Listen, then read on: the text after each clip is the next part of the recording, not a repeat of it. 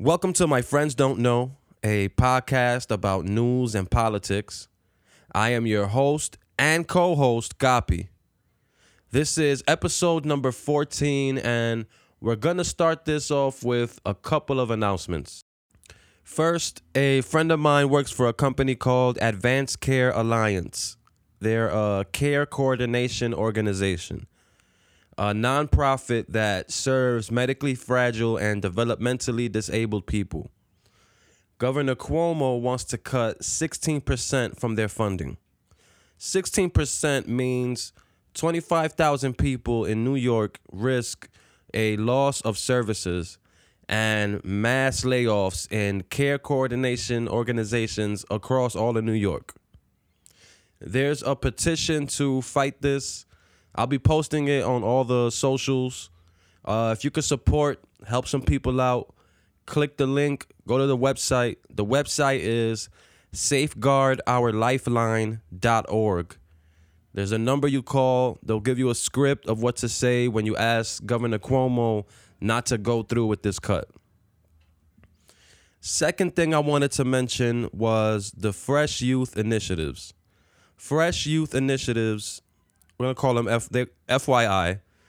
FYI works with low-income immigrant and first-generation youth uptown in Washington Heights and Inwood.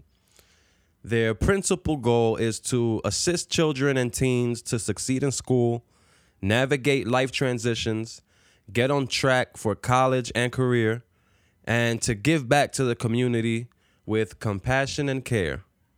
They have a GoFundMe set up right now, set up to donate to a COVID-19 fund. And the board of directors said that they will match all donations through the end of June. An example of how your donation is being used: $50 supplies books for 5 homebound elementary school children. $100 provides a week of groceries to a family through FYI's emergency food response. $500 supports FYI's remote mental health counseling and crisis intervention for 5 students. $1,000 keeps students engaged and on track academically with FYI's virtual learning programs. And $5,000 will get needed tech to 10 students who still don't have access to remote learning. Here's what they've been able to do so far. Emergency food delivery, reaching 110 families 3 times a month. That's 600 people, with priority to FYI's households that are unemployed and or undocumented who don't qualify for government assistance. Academic programs: 350 students received weekly academic help and individual tutoring. 520 students received 2 hours of daily virtual after-school programming. Mental health and wellness: 600 families are receiving mental health and bereavement counseling, wellness checks, and links to housing, unemployment, and other resources. Their outreach team has had daily contact with youth participants and families to assess needs and risk and provide immediate intervention and links to external resources. A good friend of mine is the one who sent me the link to the GoFundMe, my bro Don Smith, who just released an amazing EP, Fire. You can check out Fresh Youth Initiatives. Their IG is @FreshYouthFYI. And their website is freshyouth.org. All right, let's get into this bill that the House just passed this week. The House passed a bill titled the George Floyd Justice in Policing Act of 2020. The bill has provisions to overhaul qualified immunity for law enforcement, prohibitions on racial profiling on the part of law enforcement, and a ban on no-knock warrants in federal drug cases. It would ban chokeholds at the federal level and classify them as a civil rights violation, and would establish a national registry of police misconduct maintained by the Department of Justice. However, once the House passes a bill, it goes to the Senate. Senate Majority Leader Mitch McConnell has already said he's not bringing the bill to the floor of the Senate for debate. He said the bill is in overreach. Now, it's worth noting Mitch McConnell is a Republican. The Republicans control the Senate. The Democrats control the House. Mitch McConnell is up for re-election this November. He represents Kentucky, who just had a crazy primary election for the Democrat who will run against Mitch McConnell. There's almost 300 bills, I believe, that the House has passed that Mitch McConnell has refused to bring to the Senate floor for debate. He plays politics with people's lives. Those bills he doesn't look at are for things like election security, healthcare, like protecting people with pre-existing conditions, reducing maternal and infant mortality rates, worker protection bills, climate change. There's so many, almost 300 bills, and the George Floyd bill, unfortunately, will become the latest. For my friends in Kentucky, vote. Vote in November. We need a Senate that will work for the people, not play politics. Okay, every episode, I end it by asking my friends who do know to check me in case I misspoke on anything. And after last week's episode, one of my really, really good friends that became family checked me on something, and we had a great conversation about it, and I asked her if she'd come on as a guest and break it down for the listeners. She is the Chief of Staff at Equal Justice USA. Equal Justice USA is a national organization that works to transform the justice system by promoting responses to violence that break cycles of trauma. They work at the intersection of criminal justice, public health, and racial justice to elevate healing over retribution, meet the needs of survivors, advance racial equity, and build community safety. So, Cecilia, welcome and thank you for coming on. Thank you. Thank you. So I guess we could start it on what you did check me on, which was me mentioning reform. Mm-hmm. So if you could, I guess, take it from there. Yeah, for sure. Thanks for having me, Kapi. So for the record, there's nothing wrong with using the word reform. There's a lot of people working really hard on reform and they deserve lots of credit. But what I was really checking you on is whether or not you knew that there's a lot of, that there's a big difference between reform and transformation of the justice system. Mm-hmm. So, and inside of this movement to defund the police and to work towards a systems change, there's different camps, right? Okay. And there's a group of people who are working on reform and work really hard to make sure that sentencing is not crazy, right? Mm-hmm. I'm sure you've heard stories where somebody with a couple of bags of weed gets like 15 years or something, right? Yeah.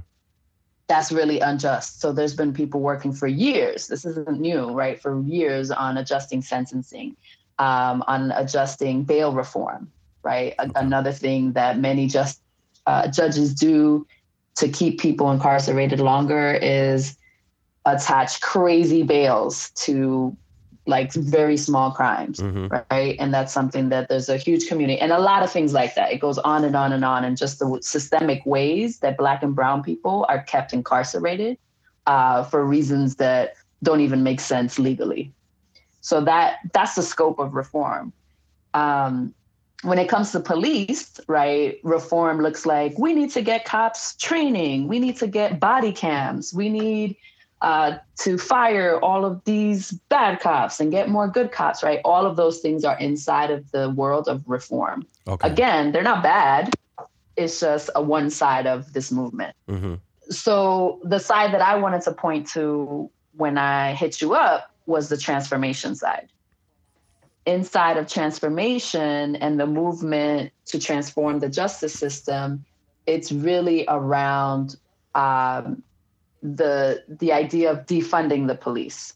It's really around the idea of creating community-based systems that would replace these functions that the police have taken on that they're not suited to take on. So it's not about making the police better, but replacing the police entirely. That makes sense. Okay. So So I think it's predicated, sorry. no, go ahead. I think it's predicated on the idea that like it's not enough to just dismantle the parts of the justice system that we don't like and that we don't want, but rather building up something completely new that we want in its place. That's sort of, if I had to boil it down to like reform versus transform, that would kind of be how I would describe it. So have services so that we would rely on the police less. Yeah. Yeah. I mean, there's different gradients, right? There's also a movement that's completely and entirely focused on the full abolition, right? Movement, just abolishing the police altogether. There's gradients in the middle. They're like, well, we just want to lessen the police presence in communities and no longer have them take on roles as if they're social workers and psychiatrists and caseworkers and, youth development work, right? Like all of these calls that people call police for, when they have no training inside of these areas around mental health or anything like that. Okay. I'm trying to keep my responses short so I don't ramble on and on. But I have a lot to say. I have a lot more to say, but I'm trying to leave you space to ask questions. What's your vision of the role police would play in society? I think there's definitely a road to getting to abolition that I think most people don't realize is possible. And I don't think, I think the popular narrative around like why abolition is crazy is like, we can't survive without police, like crime would be all over the street, right? And I think what's important to understand about abolition or even transformation of the justice system and what that looks like, first of all, it's gradual. Okay. Right? So anybody who gives me the argument of like, nah, what about murderers? What about this and that? Like, they're going to run around like crazy people. I'm like, nah, this is not happening tomorrow. There's no world where we just blow up all, police precincts and then figure it out. That's not the way change happens. This whole defunding movement is the first step, right? It's just about reallocating funds that have been poured into police departments for the last few decades. And it actually has quadrupled over the last 30 years, right? Okay. So reallocating those funds that are for what, right? For militarization, for bulletproof vests, for SWAT gear, for these crazy rifles, for all these things that are promoting violence and are exacerbating police reactions to Black and brown communities, right? Reallocating those funds towards community-led initiatives, which have been around for a really long time and have historically been underfunded. There are community-based violence intervention programs. There's violence interrupters. There's healing-centered programs. There's all kinds of different community initiatives that have been going on for generations. Again, this is not new. Just because most people are now talking about it doesn't mean it just started. There have been lots and lots of Black and brown community members, former gang members, formerly incarcerated peoples, leaders of communities, Black captains, elders, just folks, activists who have dedicated their lives to ensuring that Black and brown communities can sustain themselves. Because the second police are called into these communities to supposedly get help, more often than not, something is exacerbated, somebody gets hurt, or worse, somebody dies. And the reason that happens is because, again, police are not equipped to handle the situations that occur. And it could be a range of situations. It could be mental health. It could be, some long standing beef, right? That's taking place on a community level. It could be a misunderstanding. It could be, there's so many different levels of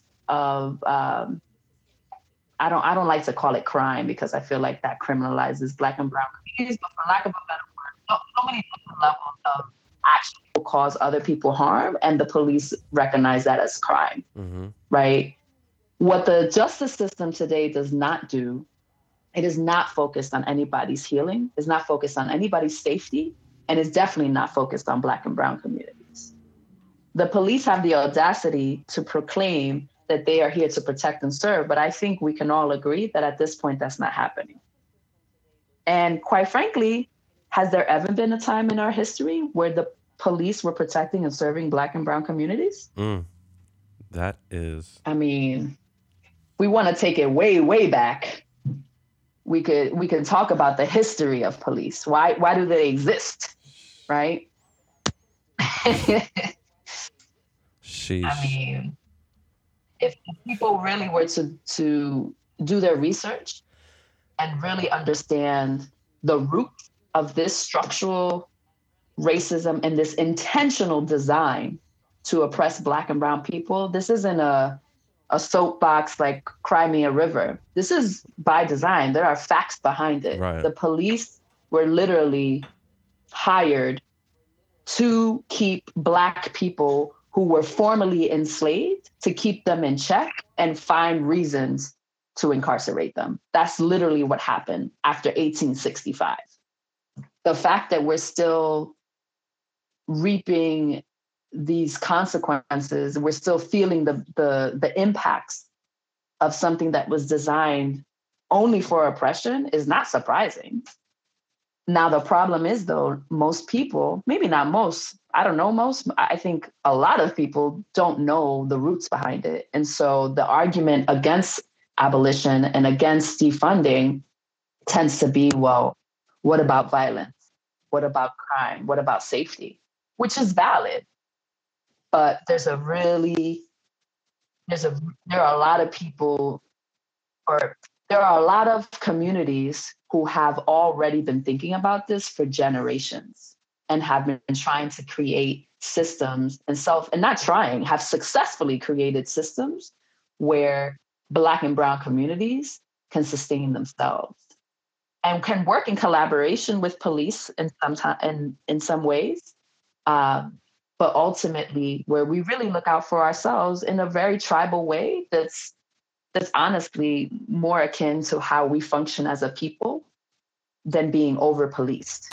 Right. Yeah, I guess that's the perception. That's where I feel like where the resistance is coming from. People's perception is that this is going to happen. You know, they're going to sign the legislation and it's going to happen from one week to the next. Right. Nah, that's crazy. Rather than defunding, reallocating the money into these programs for the community, and then gradually transforming to a point where, I mean, you know, it'd be great if we didn't need police. Exactly. Transforming into that kind of society. Right. The choice is not between policing or nothing. That's crazy. I don't want that world either. Right. Right. But having effective alternatives to policing, that's really what we're talking about. It's the community outreach programs. It's the violence interrupter networks. It's the hospital-based violence intervention. That's a whole big field right there. All of these community-led violence prevention strategies, they exist all in cities across the entire country. And they've been successful. They have reduced violence in some places by 60% without any kind of excessive force or any reliance on police and incarceration. There's data to support this. This isn't some like crazy theory. There are highly skilled specialists out there who mediate conflicts, who intervene to de-escalate tensions that could exist. They connect community members to resources that they need so that they can prevent violence, like job opportunities, right? Social support, mental health resources. Because let's talk about it. Where does this violence stem from? This is not just a crazy, angry people walking around punching people in the face. Right. This is about job insecurity, food insecurity, generational trauma, generational poverty. That is what we're really talking about. That's what leads to this, the violence that is seen as, so scary and so this, and black and brown people are so dangerous. No, they're not. What they are is feeling the impacts of long-term structural racism.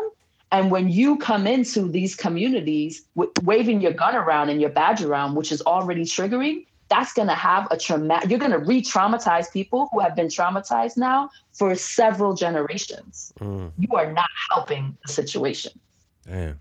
It's real. I'm definitely gonna look into those communities that you mentioned that have already put that into effect and were able to reduce violence. Mm-hmm. I'm definitely gonna look into that and speak on it here. Yeah, definitely check out Newark, New Jersey. Check out Oakland.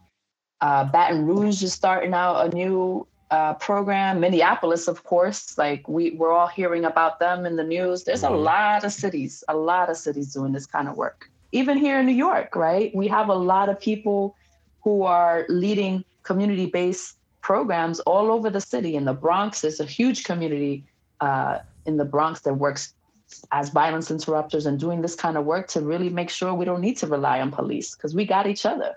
Everybody has that old head, right? From when we were growing up, that old head who would take you aside and be like, yo, what you doing? Mm-hmm.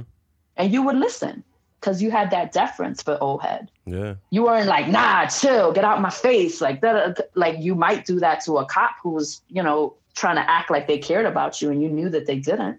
But you're not going to do that to old head that everybody respects and who's seen you grow up your entire life. You're not going to do that. That's true. Because there's mutual respect. And there are organized. Exactly. There's mutual respect. They know where you've been. You respect where they've been. And you're going to have a conversation. And these programs exist, again, all across the country. And they have proven, right? They have proven that they make a difference. There are programs in Chicago where the cops will actually reach out to these violence interrupters and say, hey, we heard about something going down. Can you check it out before we go there? Because we don't, we know that you should be the first responders, not us.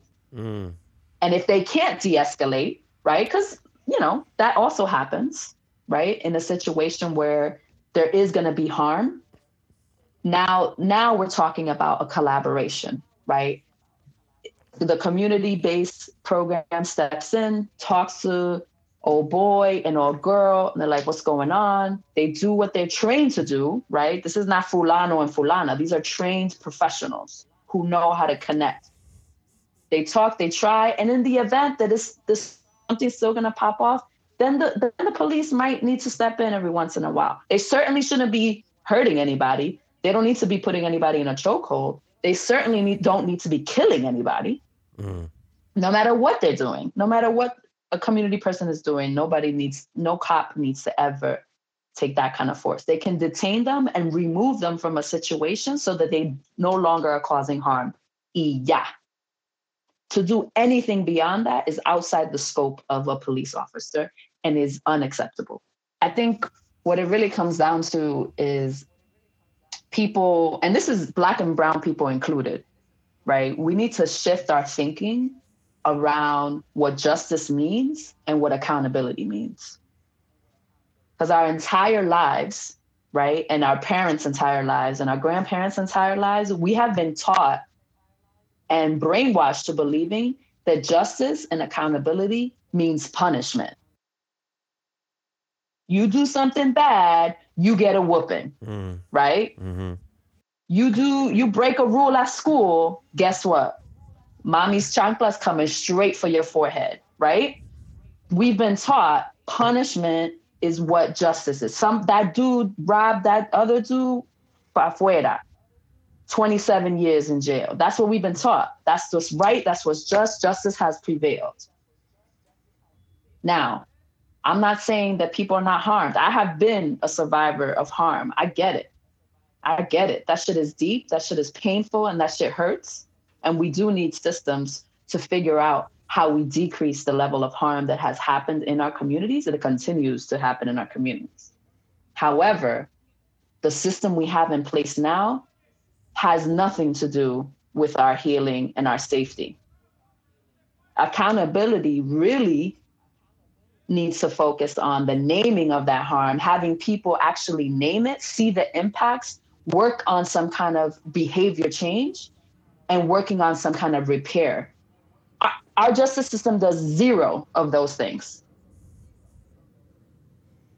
Our justice system says, Kapi, you broke this law, now you go away for 20 years. Goodbye. You do not learn your lesson. You do not learn what impact you breaking that law had. You do not do anything to yourself to better yourself so that you do not commit that same mistake in the future. And you certainly don't make anything better. That's what accountability should be, right? There are centuries-long practices by indigenous communities that completely revolve around restorative justice. I'm sure you've heard this word before. Restorative justice, where you actually take accountability for your action, for whatever harm you cause. You talk about it, you address it, you confront it, you work through it, you work on yourself, you make sure this kind of behavior doesn't happen again. You talk to the person if they're ready. They let you know what they need because of the harm that you caused. It could take years, it could take weeks, it could take a day, but that's restorative justice, so that when you come out of that process, there is actual accountability. There is actual behavior change. Our justice system has never in its entire history incorporated anything restorative. And that's a problem. It is. You really broke that down. Don't get me started. Nah, Don't get me started, Kapi. We could definitely go on. Mm-hmm. Nah, I'm going to have to bring you back on, Ceci. Listen, you're going to have me drinking glasses of wine and shit, breaking it down, talking about my ancestors. Listen. Word. Yeah, so thank you for coming on and breaking that down for the listeners. Definitely. Listen, this is all about... I definitely learned a lot. Well, listen, I'm still learning. We're all still learning. That's what I'm trying to get our people to do more of. Just gather information, liberate your minds. We've been taught to think one way, and we gotta expand. We gotta unlearn the shit that we've been taught to believe is true. Justice does not equal punishment, and our communities deserve better. And we need to focus on healing the trauma that we've been going through for a really long time. You be having mad mic drop moments, yo. Yo, I'm out.